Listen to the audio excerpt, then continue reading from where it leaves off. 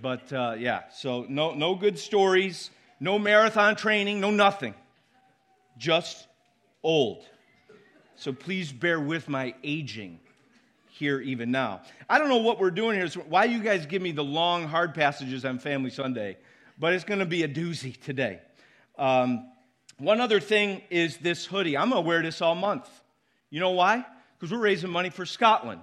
Because we're sending a team of 7 people to come alongside this church and this pastor that feels called to bring the gospel to every man, woman, and child in this scheme. We call it a project. Low income, highly marginalized community with a number of social issues. The primary issue is no gospel access. Okay? So we're sending a team of 7 this summer to come alongside this church. Listen, $50, you get a hoodie. You say, the hoodie's not worth $50. I know. That's the point, right? Because we're raising money for Scotland. All right, so just give the $50 or give the $50 and get a hoodie. That's really how it's working, right? So somebody gave all the money for this. So the hoodies are already paid for. So every time you buy a hoodie, you're giving $50 to the team. It's like every team member gets $7. $7. $7. Our goal is to sell 50. I think we've sold 0 so far. So we got a lot of improvement to do over the next 30 days. Amen?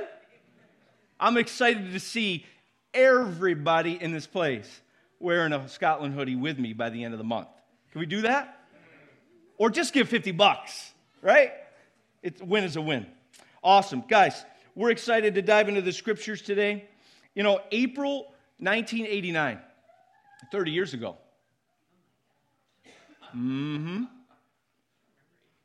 Billy Graham was here. He preached, and I listened, and I responded to the gospel, April 1989. So I became a Christian. My mother was there with me. Understood that Jesus came and lived and died for my sins, embraced him by faith. And then I began to learn how I was supposed to live as a Christian. Right? This gospel that had saved me now was going to radically change my life. You know what I'm talking about. Right?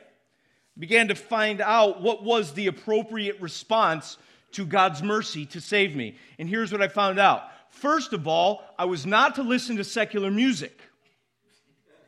So my Run DMC tape, trash. Second of all, no rated R movies and no naughty TV shows. So The Simpsons, were they out yet? Yes. Okay, yeah. So I got to be careful about my illustrations here. And I had to quit sports because they made me miss youth group. So no more hoops. These are progression over years. And then I was told I had to read a particular version of the Bible because the King James only was the only inspired version. So my NIV was literally non-inspired version. Get it? NIV, get it? That was a bad Christian joke, wasn't it? You liked it, though. That was the thing. You liked it, right? And then in college, especially the Christian school I went to was a Free Methodist school, not meaning to throw them under the bus, but I was told by them that I can't dance or play cards. So the Texas Hold'em craze, I couldn't enjoy it. Betting money or pretzels or not, I was out. I was told that if I was really a Christian, there would be a certain way that I would express myself in worship. I'd raise my hands, I'd clap, I'd dance, I'd be loud. At the very least, I'd give the classic Central New York nod.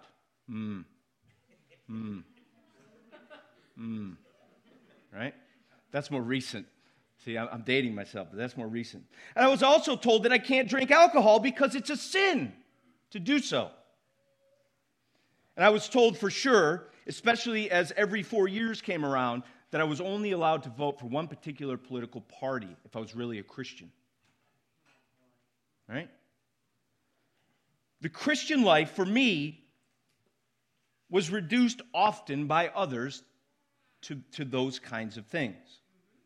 Many people disputed these things in areas of living, and many people even divided over them. Whole traditions are formed around these ethical expectations. We all embrace Jesus, but when we talk about ethically how we're supposed to respond, man, there's a lot of dispute, there's a lot of disagreement, there's a lot of division about what exactly it means to be a Christian now. And we fought about it at lunch at Faith Heritage. I mean, everybody was throwing food at each other, even in high school. Whole traditions were built around this, right? All Christians embrace the gospel. They share Jesus Christ. But when it comes to what our life of worship looks like in response to the gospel, there's much dispute. There's much disagreement in ethical matters. If God has saved me, this is how I'm supposed to live. And so there's disagreement in the church. I'm guessing there's disagreement right here in the room about how we're to respond to Jesus and his saving mercy. Am I overestimating that? Or can I just say, yeah, that's here. Disagreement is here. It's there. So what do we do with that? How do we navigate through disagreement over non-gospel issues? Please hear that. Nobody's here fighting about the Trinity. Nobody here is fighting about the authority of Scripture, the deity of Christ, the second coming, the necessity of Christ's work on our behalf. No one's fighting about that. No one's having fights about that. No, it's the ethical matters where we often get into disagreement, non-gospel issues. How do we treat one another in the body of Christ as we discern what God is calling us to do, given Scripture and given consciences? That makes sense? Given certain levels of maturity. Not everybody's at the same place in their walk. Not everybody's in the same place in their journey in Christ. And understanding how to integrate the truth of the gospel into everyday life. How do we navigate through those kind of disputes, disagreements? It's important that we think about this. Much is at stake in our relationships in the body of Christ. Even more so, much is at stake with our witness in the world. When you think about the way disagreements are engaged in society and culture today, and you would think that the church would be a countercultural community that displays the glory and the unity of the one true God. So how do we deal with disagreement in the church? Romans 14, 1 through 12. Should be an easy one for us today. Romans 14, 1 through 12. Verse 1. As for the one who is weak in faith, welcome him, but not to quarrel over opinions. One person believes he may eat anything, while the weak person eats only vegetables. Let not the one who eats despise the one who abstains, and let not the one who abstains pass judgment on the one who eats, for God has welcomed him. Who are you to pass judgment on the servant of another? It is before his own master that he stands or falls, and he will be upheld, for the Lord is able to make him stand. One person esteems a day as better than another, while another esteems all days alike. Each one should be fully convinced in his own mind. The one who observes the day observes it in honor of the Lord. The one who eats, eats in honor of the Lord, since he gives thanks to God, while the one who abstains, abstains in the honor of the Lord and gives thanks to God. For none of us lives to himself, and none of us dies to himself. For if we live to the Lord, and if we die to the Lord. So then, whether we live or whether we die, we are the Lord's. For to this end Christ died and lived again, that he might be Lord both of the dead and of the living. Why do you pass judgment on your brother? Or you, why do you despise your brother? For we will all stand before the judgment seat of God. For it is written, as I live, says the Lord, every knee shall bow to me, and every tongue shall confess to God. Verse 12, so then, each of us will give an account of himself to God. This is God's word. And all God's people said, Amen. Amen. From the outset, we see two kinds of people here that are being addressed in the Roman church. We see the weak and the strong, right? Right from the beginning. As for the one who is weak. So in that designation there, he's speaking of weak people, and he's addressing how strong people are to respond to them. What does that even mean? I think it's important for us to just think about what does he mean by weak and strong faith here? One who is weak, the one who is strong. We must take care to clarify exactly what's taking place here. Well, let's just put it out there right in front of you.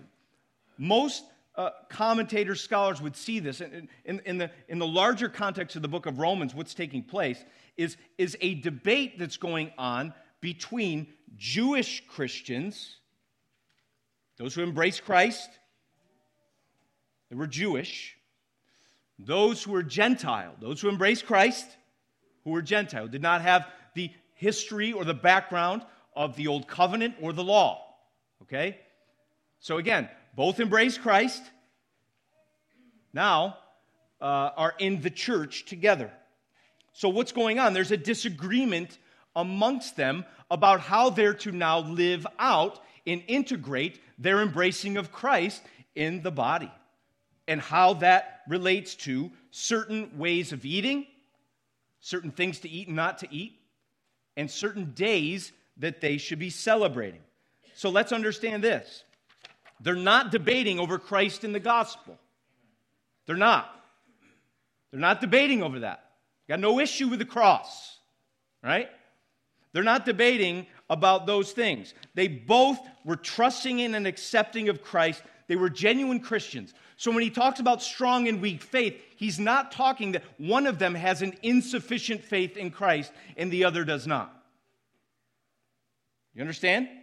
You follow me? Good. This is what it is. A different opinion, a different conviction about that, how to live that out.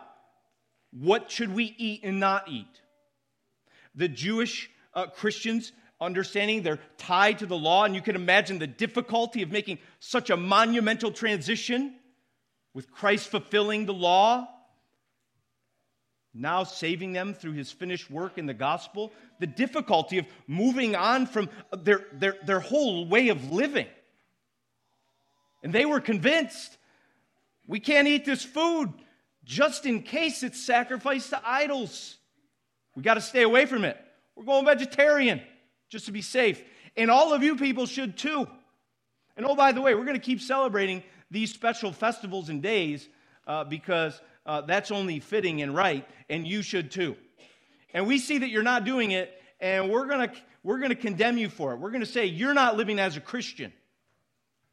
And the Gentile Christians are like, guys, it's over, man. It's over.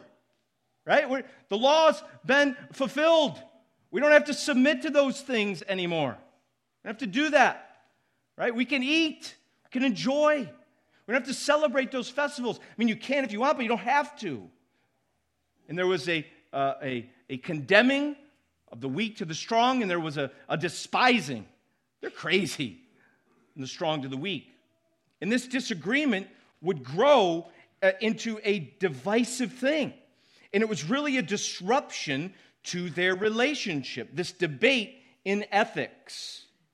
These matters weren't small things that didn't carry meaning for them. It began to define who they were and separate them out in fellowship and community from the other opinion. So there was disruption, and it was becoming divisive. And so the question becomes, how does Paul address this situation, and how does Paul correct the situation at hand? Well, he says it, right? Verse 1. And for the one who is weak in faith, welcome him. Welcome him. The strong are to welcome the one who is weak in faith. And at the end of the section, verse 7 of chapter 15, we see that that's not just for the strong to the weak, but really the general atmosphere of the body of Christ was to be one of warmly welcoming one another, even in the midst of disagreement. Verse 7, therefore welcome one another, right? in the body of Christ. Welcoming one another is what Paul says. Treat one another warmly. Treat one another graciously. Even in the midst of disagreements, you're to treat each other this way. Don't be cold. Don't be harsh. Be patient, forbearing, warmly inviting, and graciously accepting of one another, even though you are in sharp contrast in your opinion about this particular secondary issue. But what does it really mean to welcome someone? Well, the definition is simply this: to receive and accept into one's society, home, or circle of acquaintance. It's beyond toleration. Don't just tolerate them. Yeah, they're here. It's fine. Well, they sit on the other side of the room. I guess it's open to everybody. Anybody can come. It's fine. Right? That's tolerating. No, this is about acceptance. This is about a warm accepting, a warm embracing, a pursuing, a treating people like family. Again, family doesn't always bring about the greatest connotations, but in the best sense, as we understand it. Warmly welcoming and embracing one another into the intimate fellowship of the people of God. That's what Doug Moo says. So when he says welcome one another, he's saying that treat these fellow Christians as brothers and sisters in the intimate fellowship of the people of God. Family, right? Don't avoid, don't tolerate, embrace, pursue, welcome, gracious accepting of one another. So the bottom line is this. If you miss everything else, hear this. Disagreements need not disrupt or divide when we welcome one another in Christ. Disagreements need not disrupt or divide when we welcome one another in Christ. And I know what you're craving right now. Because I'm telling you, in the midst of your disagreements, just warmly welcome one another. Treat each other as family. Have each other over for dinner. Defer to each other. Forbear, be patient. You're going to need rationale for something like that, right? Especially as hotly as things can get debated and how important your convictions are for you in certain areas. You're going to need foundation. You're going to need rationale for treating people that you really want to, give the old Maisie boot to in life. This is going to work out nicely the next couple of weeks. We pray not 6 weeks, just 3 weeks. Why? On what basis? Well, in the gospel, we have good reason to welcome one another even in the midst of disagreement. Let's see, Paul goes on to tell us why. He says, as for the one who's weak in faith, welcome him, not to quarrel over opinions. He goes on, verse 2, verse 3. And then at the end of verse 3, he says this. I'll just read verse 3. Let not the one who eats despise the one who abstains, and let not the one who abstains pass judgment on the one who eats. Why? For God has welcomed him. So the first reason that we welcome one another in the midst of disagreement is because this is the very way in which God has treated our fellow brothers and sisters. If God has welcomed them into intimate fellowship, warmly and graciously, guess what we can do? We can do just that. If God has welcomed them warmly, we too can welcome the brother and sister in Christ warmly. We do this because God has welcomed us all in Christ. And the wonderful thing to just remember just for a moment, if we can, is that God welcomed us in the midst of our weaknesses. I mean, is that an understatement today? Is that central to the gospel this morning? That not when we were strong did he embrace us, not that when we figured it all out, when we had absolutely no clue. 1989 in the Carrier Dome had absolutely no idea what it really meant to be a Christian at all. He warmly welcomed us into sweet, intimate fellowship with him through Christ Jesus. Is that enough for us? Could we be done with the message now? Why should we welcome one another? For God has welcomed him. It's the way God relates to his people. Warmly, welcoming, receiving, forbearing, patiently. Mike Macy doesn't have a clue what it means to follow me. But I welcome him as my child, my son, in my family. He's got a lot to learn, that Macy. He can be with me and enjoy my company anytime. Why do we welcome one another? Because God welcomes us in Christ. The gospel is our motive. God's grace is our motive. You need a motive? There it is. Why should I welcome someone that I want to punch in the face? Because God has warmly welcomed us in Christ. Turns relationships upside down. God's grace in Christ, amen? That's what's so wonderful about this. We don't need another rule. Hey, just do it because Paul said so. Phewy. Do it because it's good. And it makes a lot of sense given all that God has done for us in welcoming us into his family undeservedly and graciously. Amen to that, right? Second reason is because we're all accountable to and sustained by God as his servants. Right? It's almost like they're treating each other as masters, right? I'm your master. I tell you what to do. You do what I say, buddy. I call the shots around here, and you're going to do what I say. But verse 4 says this. Who are you to pass judgment on the servant of another? It's before his own master that he stands or falls, and he will be upheld, for the Lord is able to make him stand. You say, don't treat each other like you're masters of one another. Right? No, you're fellow servants. Don't be bossing each other around. Again, on non-essential secondary matters. We got to be very careful here because this verse is a fan favorite of the don't judge me culture. Ooh, who are you to pass judgment on me? Well, you're cheating on your wife, man. See, it's different. It's different. I'm not saying we approach sin with an arrogance and a finger pointing and a bashing. That's not what I'm saying. But we're not talking about black and white, obvious, yeah, don't cheat. If you cheat on your wife, guess what? We're coming to your house and we're knocking on the door. And we're going to say, bro, that's wrong. That's not what Paul's talking about here. Right? If you're gossiping, yeah, we're going to say, hey, bro, that's gossip. Quit it. That's not what Paul's talking about here. Right? That's not a matter of, well, that's not my conscience. No. That's objective, revealed Scripture. Sin. We're talking about things where it's not that clear. It's a little ambiguous. Okay? Right? Issues of maturity, issue of understanding and integration. That's what we're talking about. So please don't use this to say, don't judge me. See, I told you, don't tell me what to do. That's not what he's talking about. Right? The issue at hand here, it's not related to that.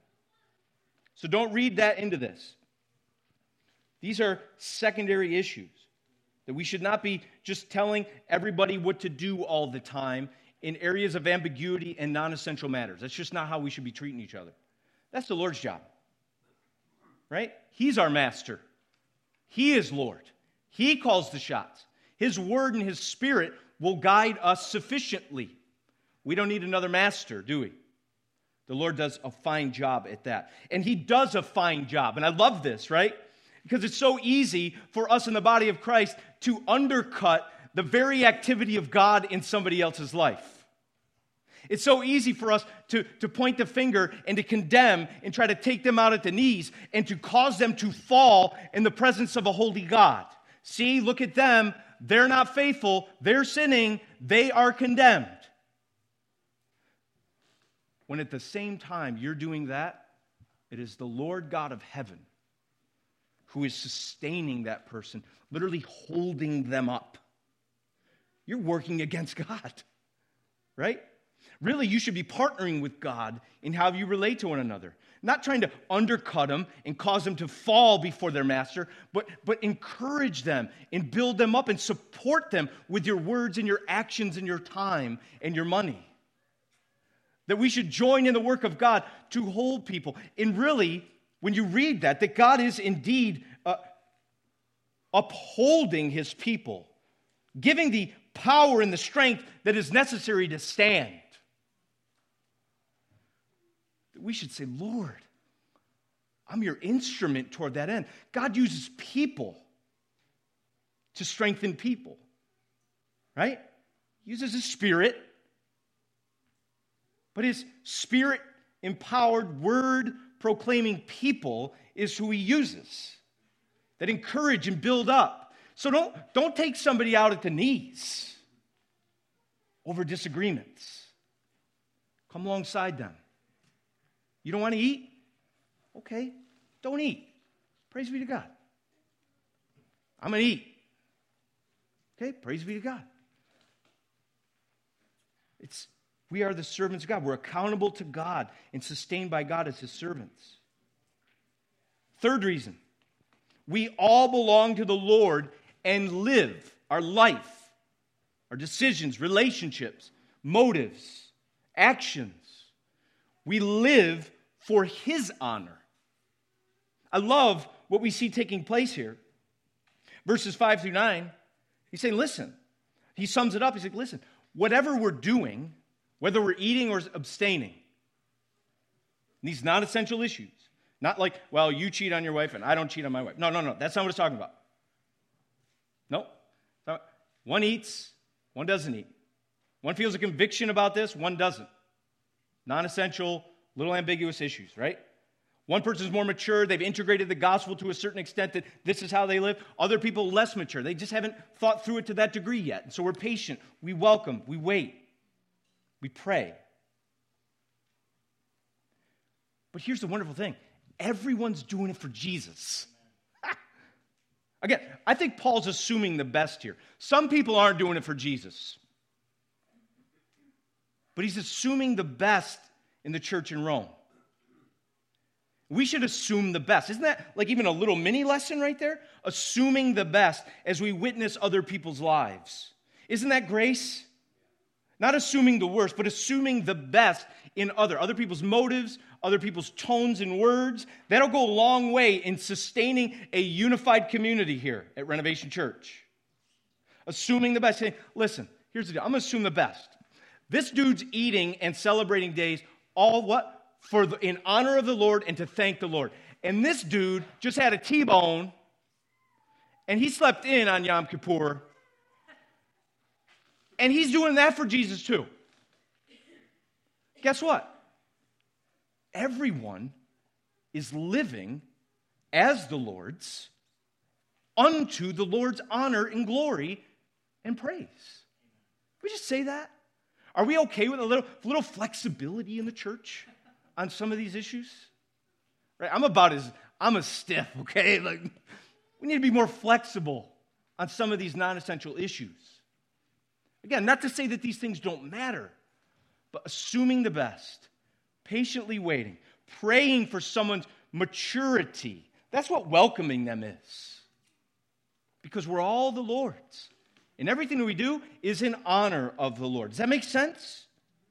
None of us lives to himself. None of us dies to himself. No. For if we live to the Lord. And if we die to the Lord. So then, whether we live or whether we die, we are the Lord's.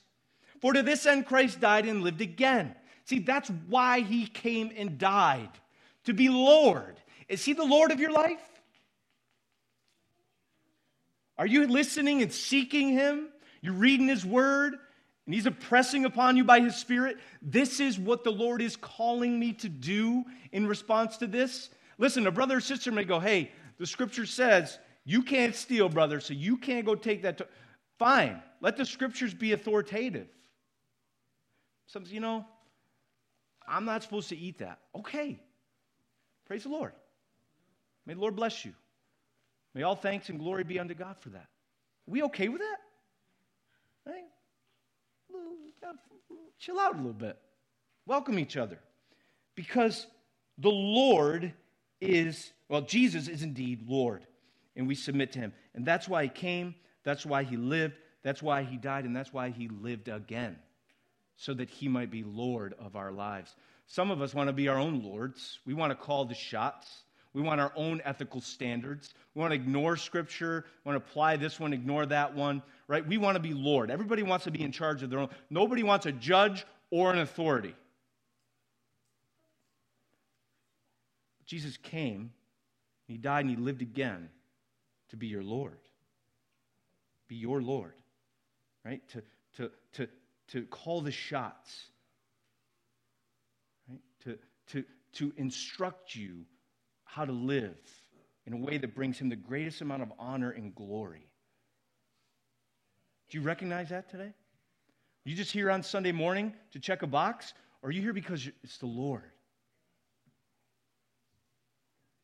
Here to celebrate your Lord who's lived and died again. I'm sorry, died and lived again. He will not die again. Someone shout Romans back at me. And last, we welcome one another because we will all stand before God on the last day. We don't think about this at all. Right? We're so in the moment. I'm worried about lunch right now. You worried about lunch? You're holding your kid like, how am I going to get through this sermon with this dude? You're worried about the moment. My wife was reading a book last night. Do you know what the average adult attention span is now? Somebody said 7. Isn't it 5 now? 5 minutes. 5 minutes.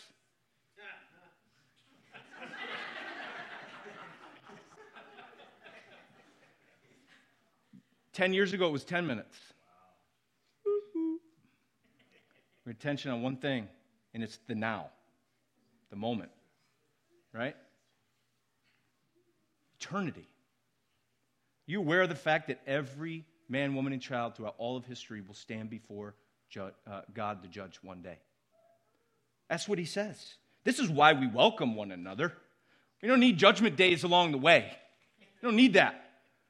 There's a judgment day that we do need to heed and pay attention to. And that's for me and that's for all of us here. Universal reality. We will all stand before the judgment seat of God. That should be motive enough to inspire a different way of relating in the body of Christ.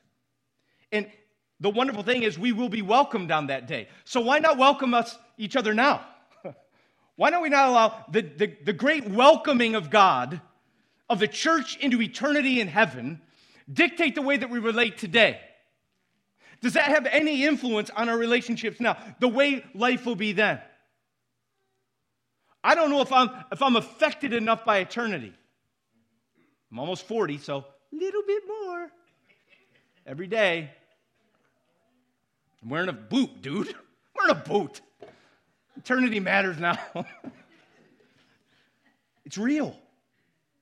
Why do you pass judgment on your brother? Or you, why do you despise your brother? We'll all stand before the judgment seat of God. As I live, says the Lord. With that kind of certainty, with that kind of assurance, as I live, says the Lord, every knee shall bow to me, every tongue shall confess to God. So then each of us will give an account of himself to God. That's why we warmly welcome. And the way we relate now matters for eternity. Do you think of that? You just think about who's buying me lunch. That's my life. Who's buying me lunch? Joe Crabb Monday, Paul Daly Tuesday. So fixed on the moment. Ligon Duncan says, the final judgment is a significant factor in our present Christian living. It has to be a significant part of our thinking and in our behaving. It's motive. God welcomes us, right? God rules over us as Lord. God's returning one day and we'll stand before him. Really, if you just take a step back and think about why would we relate to each other this way? It's really, why do we do anything, church? Why do we do anything? It's because of God. Why do you work? God. Why are you married? God. Why do you have a mouth? God. Why do you speak? God. Why do you walk? God. Right? Why do you root for the Steelers? God. Why do you do anything? Whether we live or whether we die, we do so to the Lord. And I wonder if we could catch a vision for that, because I think really that's what Paul's getting at here in really 12 through 16. Book of Romans, I think this is a big one. It's been a big one for me. I'm going to confess a lot of weakness here, a lot of self-frustration, a lot of conviction here in my own heart, my own story of late, a struggle of mine. Something I want really bad that's not coming easy. Right? That God's nature, God's will, God's plan, God's story guides everything about me. That every relationship, that everyone walks away from an encounter with Mike Maisie and says, that's what God's like. That my wife lays in bed at night and she says, He showed me more of what Christ is like today. I was able to interact with godlike attributes. If I were to trace the storyline of the day, this was the gospel. My kids lay in bed at night. I pray, they go, man, the scriptures are sufficient, but man, my dad really lived it out. He showed me what God was like. That my neighbors, they go, I get a picture of, if there's a God, I get a picture of what God would be like when I'm with Him. That the direction and vision of our family, that the goals that we set, that the words that we speak, the tones, the atmosphere, it's just God all over the place. Why do we do anything? God. Right? God's nature, God's will, God's destiny that He's bringing us to. God's story just permeates and saturates everything about me. The truth is, I really struggle with this. Sometimes I give Him anything but Jesus. Sometimes I treat Him so contradictory to the nature of God. My life is oftentimes incongruent with who God is. And oh, how I long for something so different. I bang my head against the wall. Why did I say that? Why did I do that? Why am I so angry? Some of you know exactly what I'm talking about right now. It's not who I am, and this surely isn't who God is. Paul's telling the Roman Christians, here's why you should welcome one another. Because of God. Why anything, Church of Rome? Because of God and the gospel and Christ and the cross and His grace and His mercy and His love and His story and the eternity that He's bringing about and the purposes that He has. That's why. Why anything in your life? Because of God. It's all about God. Is that you? Is it Sunday morning, Wednesday night, little prayer in the morning? Me. Half the fights we have are desires, right? There's just wages that we have because we all have competing desires. Well, imagine if our desires matched up. All of us here want to know God and sharing godliness and give each other God's grace and live out the story of the gospel more than we want the temporal thing on our mind. Imagine what would happen to a family, to a marriage, to a church, to a geography. If God's people said, I'm more passionate and desirous of His nature and His plan and His gospel than I am for the little thing in this moment that I desire that's driving a wedge between us. That's the vision we need in our relationships. The nature of God. So much more in the Christian life than some niceties on Sunday. Life transforming. The gospel is Romans 12 through 16. We don't get off easy with, yeah, I believe that about Romans 1 through 11. Yep, that's good. Next, no, it radically transforms everything about us or it is not true. So in disagreements, may God's grace be your motive. May God's word be your authority. May God's Spirit be your guide. May God's nature be your vision. So when it comes to music, I don't know what to tell you. Don't be an idiot. I don't know. What movies you want to watch or not watch? No black and white answer. What kind of extracurricular activities you should engage in, to what extent? Don't got it for you. What version of the Bible should you read? I don't know what to say. Yes, I would say, can I dance or play cards? In my house, you can. How should I worship in church? You can lift your hands. Do it. You want to lift your hands, dance, clap? You want to give the CNY nod? Go for it. I got nothing for you objectively. Can you have a glass of wine with your T-bone steak? Can you have a beer after you mow the lawn? No clear-cut answer. Who should I vote for? What party? Sorry. No black and white answers on those. Here's what I do know. We're not going to die for any of those answers. Paul Daly's little help Friday night, referring to Mark Driscoll's circles that I couldn't find online, but I'm going to refer to them anyway, via Paul Daly. We're not going to die for any of those things. And we're not going to divide over them either. Right? We're not going to do that. We can discuss them. We can debate them warmly, graciously, patiently. And then everybody's going to have to just make a decision that honors the Lord, worships Him, and maintains intimate fellowship that we have in Jesus Christ. Amen? Disagreements need not disrupt or divide when we welcome one another in Christ. Thanks for your patience today. Let's pray.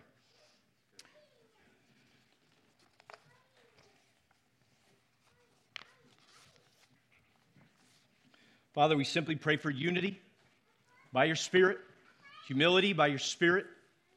We pray that this church, this congregation, all the people here would have a vision for your nature in all they say and do in every relationship they have. Change our affections. Change what we love. We're driven by desire. Pray you change our desires. We want that more than we want to be right. Lord, we pray against the work of the enemy to disrupt and divide, cause problems in our midst. We pray that the Spirit of God would bring about a unity that only He can, and may we all humbly submit to it and joyfully walk in it. Oh God, if there's somebody here today who doesn't know the saving love of Christ, I pray that they would have heard it today in some way, and that they would know the joy of being welcomed by God in Christ, forgiven of all their sins, adopted into the family, filled with the Spirit, and given a great purpose to live as they wait for eternity. Give us all that vision today. May we sing of this. In Christ's name, amen.